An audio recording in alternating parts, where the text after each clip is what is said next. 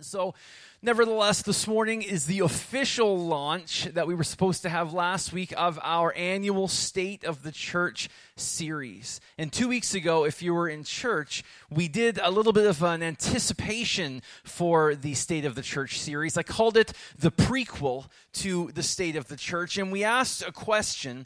We asked, what did church people do anyhow? Do you remember that? Were you here 2 weeks ago? Anyone recall that? Yeah, a few people. So 2 weeks ago, we asked, what does it mean to be part of a church anyhow? And we looked into the book of Acts, chapter 2, and we isolated two things. And certainly these aren't the only things that church people do and what churches are about, but we talked about the apostles' teaching. We talked about correct doctrine, the Word of God being the authoritative teaching for us. And we talked about fellowship, symbolized by the breaking of bread, which was not just sharing sandwiches, but was communion and the Lord's table and all that represents, and not just, again, gathering like we are today and having a few emblems at the end of the gathering, but this communion and this fellowship was something even deeper. It was about holding one another accountable to the Word of God as we are held accountable by the body and we hold the body accountable, and there's all kinds of things that fall into that fellowship piece. And so today, we're going to build on that. Today, I have another question for you as we look at the state of not just our church, but the state of the church in general. Here's another question for you. Why do we do those things? The apostles' teaching, the fellowship, why is it that we do those things? What is the purpose of us being here anyhow? Why does the church exist? Simple questions, right? Nothing terribly intense or terribly deep to get started in the new year. Of course, I'm joking. These are questions that we've wrestled with throughout church history. And it seems like there's two particular answers that continue to come up again and again. Certainly, there's lots of things we could say. If I took the microphone down and around, and I won't, so you don't have to start sweating.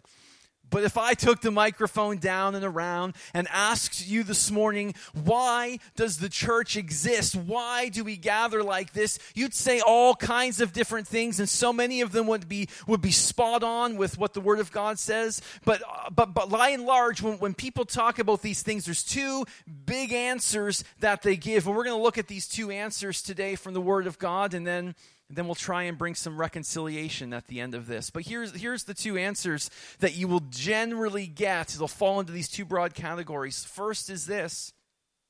The reason for the church exists here for us to build up those who have confessed faith in Jesus Christ, to keep us strong in the Lord, and to keep us strong with each other. That's one answer, and a lot of things that we would say would fall into that particular category. The church exists for us. And then there's another answer that people would give you depending on who you talk to. They would say that the church exists, everything we do, the reason we gather is not for us, but for the people who are not yet us. And our purpose is to introduce people to the good news of Jesus Christ and to bring them in. And so everything we do is about the people that aren't here. And so you can see where those two perspectives and those two discussions hit up against some things that are possibly mutually exclusive. The church exists for you and I. The church exists for everyone but you and I. And so we're going to look into the Word of God and try and bring some reconciliation to that, because as we launch into 2020, and as we talk about the state of the church, and as we talk about some priorities of what we want to accomplish this year, it would be great if we had a compelling sense of why we were doing what we were doing, if we had a target that we were going to aim at. So let me pray. Let's pray together, and we're going to look into the Word of God. So Lord, I just pray this morning, as we have gathered here, I just pray that you would take your word and bring it alive in our hearts. And Lord, that you would be here and directing and guiding our conversations. Lord, that we might be built up together. We thank you for this. In the name of Christ, we pray. Amen. If you have your Bible with you this morning, you can open it to the book of Ephesians chapter 4. And we're also going to look into the Gospel of Matthew in a few moments. But right now we're going to look into Ephesians chapter 4, verses 11 to 13.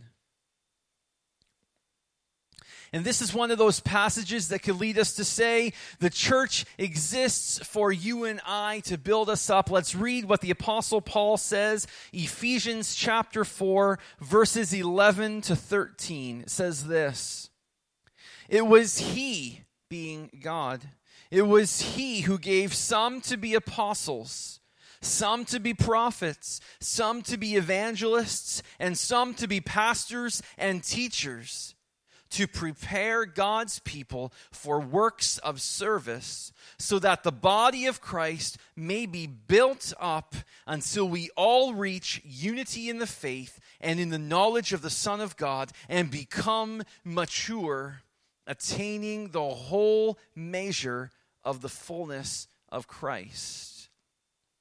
So the Apostle Paul here lists a bunch of different roles, or a bunch of different gifts that have been given to the church with one purpose. The first one the Apostle Paul mentions here is apostles. And we struggle with that word in English because it's not an English word to start with. It's a Greek word. There is no English translation for it. There's simply a way to say it if you're English. We kind of are familiar with that here in Southwest Nova Scotia because we have the places that we say in English, and then we have the places that we say if we have a French background, yet we're saying them in English. I don't know if I want to try to say some of them, but yesterday at my son's hockey game, we were talking about the places that they were going to play in upcoming weeks. And of course, there's a lot of Acadian folks on my son's hockey team, and they were telling me that next week, I don't know if I should try this because we're on the podcast, but there was a particular way they said the word Digby. If you're from a French Acadian background, maybe you could just shout it out for us. Or from we're playing Claire next weekend. That's how I would say it. So we understand there's different ways we pronounce things, even though they're in one particular language. This is what is happening here with some of these gifts that the Apostle Paul lays out here. Apostles isn't an English word.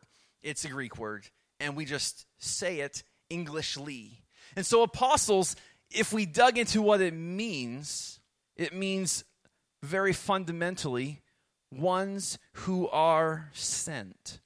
People who are sent. Now, within our fellowship, the Pentecostal Assemblies of Canada, we did some work about 20 years ago on defining what it means to be an apostle, because within our movement, some rose up and suggested that apostles in this gift list were first and therefore carried unchecked authority within local bodies. And so we had to wrestle with that, and our fellowship decided this. When we read through Scripture, we see several classes of apostles. We see Jesus as an apostle in the book of Hebrews, who is in a class all in his own. We see the 12 apostles who had a teaching and preaching and establishing ministry for the local church. And we see the apostleship of others in the New Testament that aren't in the category of the 12 apostles nor Jesus. And so we have affirmed the apostolic nature of Christians as a fellowship, but we don't see necessarily a particular authority that comes with that. What we would call today apostles might be people who pioneer new works. People who are sent out by organizations to be global workers all across the world. People who are called, who feel a particular anointing on their heart to start new things in new places. We're partnered with Église du Phare in Clare, with Reverend Stephanie and Mario Bersado, who are raising up a local church there. And we have other places within our own district who are functioning in this apostolic, creative, sent-out anointing, planting new places. And so what is the purpose of this gift? The Apostle Paul says, the purpose of this gift, verse 12, is to prepare God's people for the works of the service. To prepare you and I for works of service. And so there's another gift. He talks about prophets. Guess what? Prophet isn't an English word either. Prophet's a Greek word. prophetes. We just say it in English, prophet, because we don't have a translation for it. The gifting of the prophet means the mouthpiece of God. Prophets carry with them the word of God for the moment. Preaching, indeed, can be a prophetic act. Prophecy is a gift that others in the body can carry, according to the Apostle Paul. It may also be expressed as part of the gifts of the Spirit. 1 Corinthians 14 discusses prophecy versus speaking in tongues and affirms the beneficial aspects of prophecy within the congregation when the church is gathered together simply because it is understood by everyone. 1 Corinthians 14 also affirms the beneficial nature of praying in tongues in its proper context. And we discuss those things in our foundations class here at Evangel Assembly, which starts again at the end of February. And so if you were interested in taking steps deeper with our local church, pursuing things like water baptism, church membership, or just engaging the church on a deeper level, I'd invite you to join Foundations that starts at the end of February. We have a number of people, dozens, who have walked through Foundations, and they can be a great testimony of what it is all about. And in fact, one of our deacons, Dave, and his wife, Doris, have been with me in Foundations since day one, so I appreciate your help there as well. You can talk with Dave and Doris, and they can share with you what Foundations is all about also. But of course, when we talk about prophecy and prophetic words, we know that everything must be held to the standard of the Word of God. There is no word that can come through a prophet of old in the scriptural times, or no word of prophecy that we feel the Lord impresses on our heart that contradicts and goes against the scripture that we have in front of us. And so, again, the Apostle Paul says this gift is for, well, he says in verse 12, to prepare God's people, you and I, those inside, for works of service. And there's another gift mentioned, evangelists. Now, I want you to take a guess. Is that an English word or a Greek word? What do you think? The evangelist, we say it Englishly, but its root is untranslated from Greek. It's from the Greek word euangelion, gospel or good news. And in fact, that is the root Greek word where we get our church name. We are evangel. We are from the Greek euangel. We are the church of the good news, or the church of the gospel. That's why we are called Evangel Assembly. I know some people I mentioned before call us the Evangeline Assembly. In some cases, it's close enough I don't bother to correct them. I can understand, because of our French-Acadian heritage in this region, Evangeline, and we are on the Evangeline Trail, it flows through the mouth a lot easier than this Greek word evangel. We just need to chop off that last syllable. We are evangel because it comes from the Greek. It comes from the gospel. It means the good news. We are the church of the good news. And so these evangelists, this gift that the Apostle Paul talks about, is people who are especially equipped by God to bring about the good news, the message of the gospel. I think we're most familiar and comfortable with this term of all the terms I've shared so far. We invite evangelists to come for special events. We have evangelists at camp meetings. And I think in our generation, Billy Graham did more to popularize and familiarize us with the word and the operation of the term evangelist. And so it has lots of respect in our day.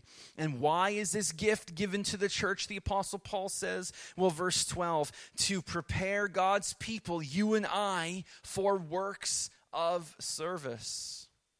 And there's one more gift listed in this passage. Pastor, teacher. If you look into the Greek, it's the word shepherd, but we call it pastor just to confuse people and keep them on their toes. Shepherd or teacher. We all know who pastors are, right? Pastors are the ones that work one day a week, plus the occasional funeral and crisis situation, unless you're at Evangel Assembly, and then it's the weekly funeral. And they collect a handsome salary along with benefits, right? And they even have private jets to fly them between speaking engagements if they are American. So Mandy, she's not, there you are. When you and I are empty nesters and have no kids, we are totally going to transfer to the Assemblies of God and ride on those private jets. How about that? I've never heard of a Canadian pastor yet getting to fly on a private jet. No, seriously though, the title pastor we are most familiar with in church. Every organization that calls themselves a church generally has a pastor at the helm, and they function as the head organizer of just about everything. Some churches are fortunate enough to have staff that can specialize and focus their gifts into a variety of things. And we have Pastor Aaron here on staff, and we are very fortunate and pleased to have Pastor Aaron and Rachel here as well, coming up to the 1-year mark, believe it or not, that Pastor Aaron and Rachel have been here with us. They've almost endured a whole complete Nova Scotia winter. And they've discovered that one day it's winter, the next day it's spring. And then that night it goes back to winter again. But the purpose of pastors and teachers, according to the Apostle Paul here in this passage, is this: to prepare God's people for works of service so that the body of Christ may be built up. And so when we focus on this particular passage in Ephesians and what it says about the church, we can envision a church that is characterized by leadership gifts whose role it is to invest in those who are part of the church, the saved, the saints, and the insiders. We can envision that when we look at this particular passage in Ephesians. And there are strengths and there are weaknesses to that vision. The strength of a church whose purpose, who aims their target at insiders, at equipping the saints, is this: holiness and purity of the faith, being set apart for special purposes and things, living in character close to God. The Old Testament says in Leviticus, "Be holy as I am holy." I'm going to share about holiness again in a few weeks in a bit more depth. It's an important characteristic. It's an important aspect that was talked about in the early church, and it's an important aspect that ought to be characterized by churches today as well. But when we envision this Ephesians 4 church, a church focused on pure faith, a glorious church we sing sometimes without a spot or wrinkle, and a church that's focused on the needs and the equipping of those inside, sometimes has house rules too, unwritten codes and things that we live by if we want to become associated with that local church. Let me tell you what I mean about house rules. When I was growing up, and this is great because my dad's here today. When I was growing up, there were house rules. You didn't wear your hat at the table. Maybe that was your house rule too. Number 2, you didn't eat French fries with your fingers. You ate them with a fork. And my dad's here. You can ask him after. And thirdly, I'm pretty sure this was a house rule because we did it. You had to eat pizza with a fork and a knife. You had to. Those were the house rules when I grew up in my house. Now, you see, I grew up in Rockville, just down the road from a few other people that are attending here this morning. And when I would go down to Natalie's house, Jack and Bonnie's house, or if I would go and visit Laura to Budney Lane's place, I am pretty sure that I didn't have to eat French fries with a fork there. I could use my fingers. Thank you, Bud, for affirming that. Yeah, I'm pretty sure we could use our fingers. And though there was this other thing too. I don't know if Mom and Dad know about this one, but they had this rule that you weren't allowed to ride your bike on the road till you were like 29. Except at Jack and Bonnie's and Budney Lanes, you could ride the bike on the road when you were like 10. So I'd go down and we'd go for bike rides as long as we turned right out of their driveway and not left. We could go on a bike ride as long as we wanted. Those were the house rules. And churches have house rules also. And those who are geared and focused on insiders have particular house rules. Now, I said there are strengths and weaknesses to both of these perspectives. The strength of a church, as I said, focused on the saints and equipping and growing them is holiness and purity of faith. The weakness for a church, exclusively for church people, is sometimes this. The weakness is grace. Because if church is for us, then we need to determine who us is, who is in and who is out. And unfortunately, in the worst times, we find that there is no grace. And when we have an issue, we don't talk about it because we're not comfortable or confident that there is grace for it. And the last thing we want to do is find ourselves on the outside.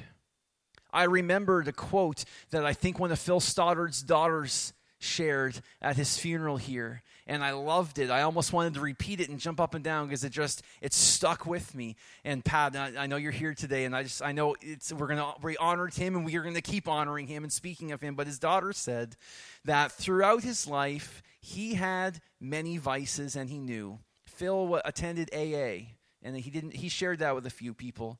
And Phil walked through several difficult circumstances. And because of that, his daughter said, he didn't judge others too harshly because he knew the grace that was applied to his heart and his life as well. And I remember reading that and thinking, why, God, could we all live with grace like that?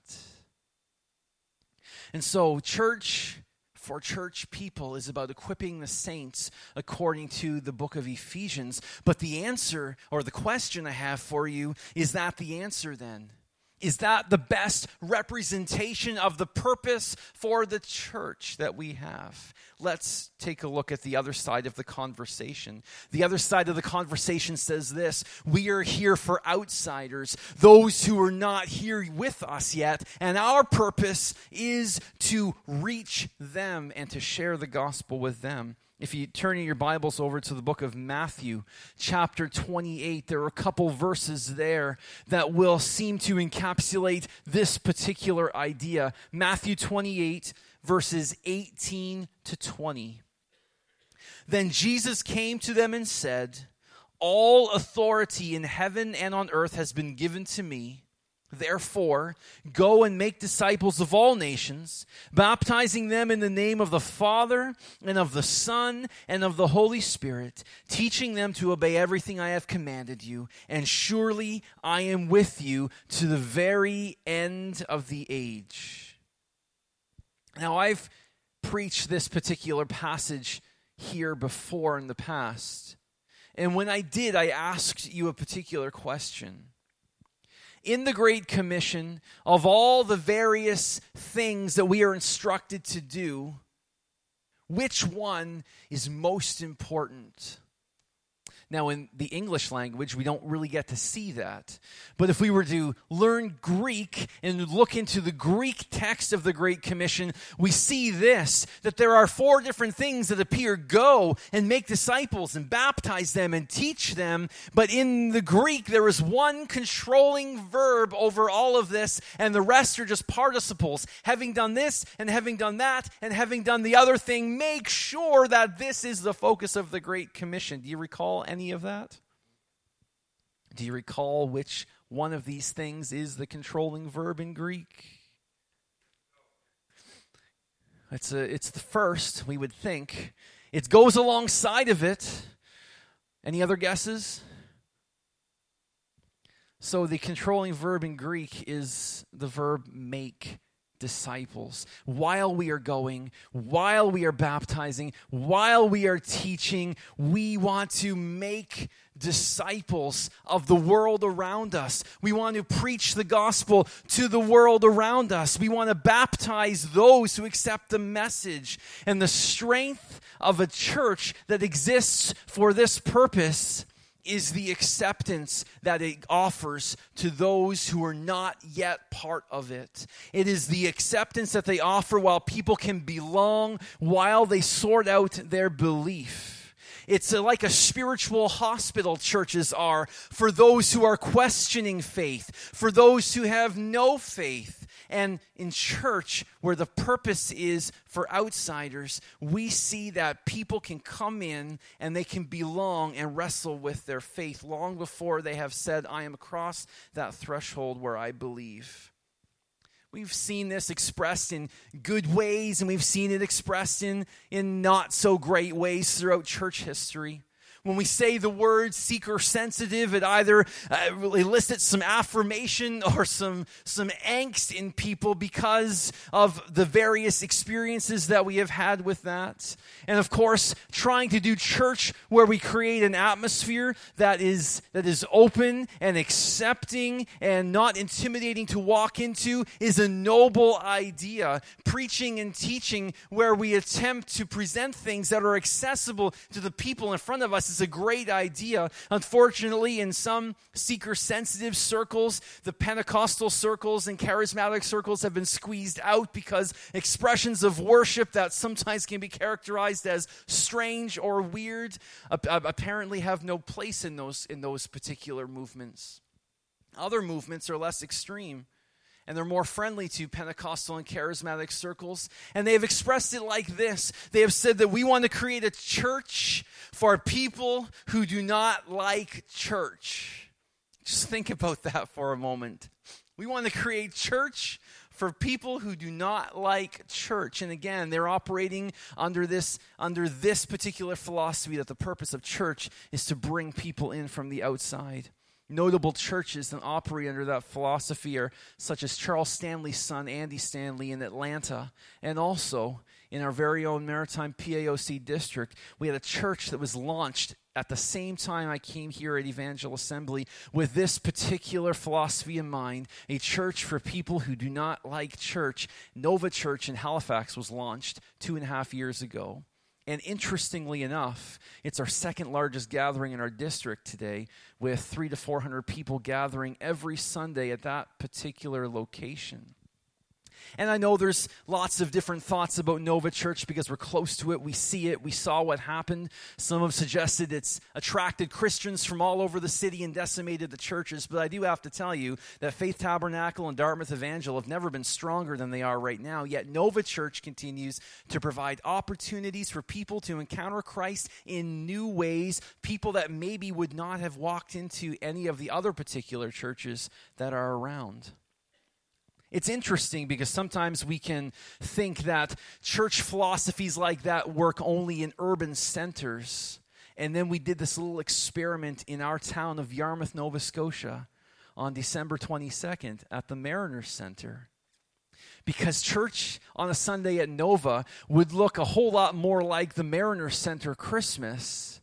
And 2,100 people from our town came to see what local churches were doing. There was no headliner. There was no big name. There was just the names of our churches, and 2,100 people came to see, which makes us pause and think. But central to this particular church philosophy that we exist for people on the outside is these other scriptural principles. It's not the well that need a doctor, it's the sick we read in Scripture. We also read the story of leaving the 99 for the one, which makes absolutely no sense in our human rational minds that we would have 99 of something and leave it behind to find the one. If you had 99 $20 bills and one of them blew away, would you throw the other 99 in the air and chase after that one that blew away? I think I've made my point. Yet in the kingdom of God, and according to the parable shared in the Gospel of Luke, this makes perfect sense in the kingdom of God. And of course, there's weaknesses with every approach. The casualty that we see sometimes in churches whose focus is exclusively on those who are not part of them yet and wanting to help them feel like they can belong. The casualty, unfortunately, sometimes is truth. Churches, we can sometimes get caught up in the smoke and the atmosphere and the lights, and we can be weak on discipleship, we can be weak on fellowship, and we can just be gathering a crowd. But folks, we know that we need more than a message that tells us we have a second chance. We need a second birth. John says, "Truly, truly, I say to you, unless one is born of water and the Spirit, he cannot enter the kingdom of God. That which is born of flesh is flesh, that which is born of spirit is spirit. You must be born again," he says. And so at this point, you're probably incredibly confused. That's good. I've done my job. How do we answer that question then? What is the purpose of the local church. We could draw our picture of the local church as a church seeking and saving the lost and raising up Matthew 28 as the Great Commission, and we could hold that up and say, this is the way, walk in it. And others are going to hold up Ephesians 4 of the gifts that are given to the church to equip the saints and to equip people on the insides, and they would hold that up, and they would march with that, and then we'd have two pictures, both with biblical support, and then we'd have to argue about which one is the one.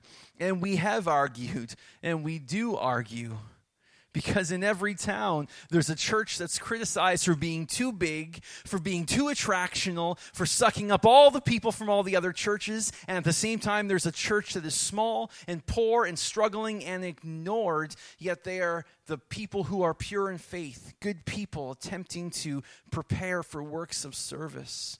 And so, my question to you folks this morning is, what is the right answer? Should we aim to be an Ephesians 4 church or a Matthew 28 church? Is our purpose to be a gathering of the saved or a gathering for the unsaved?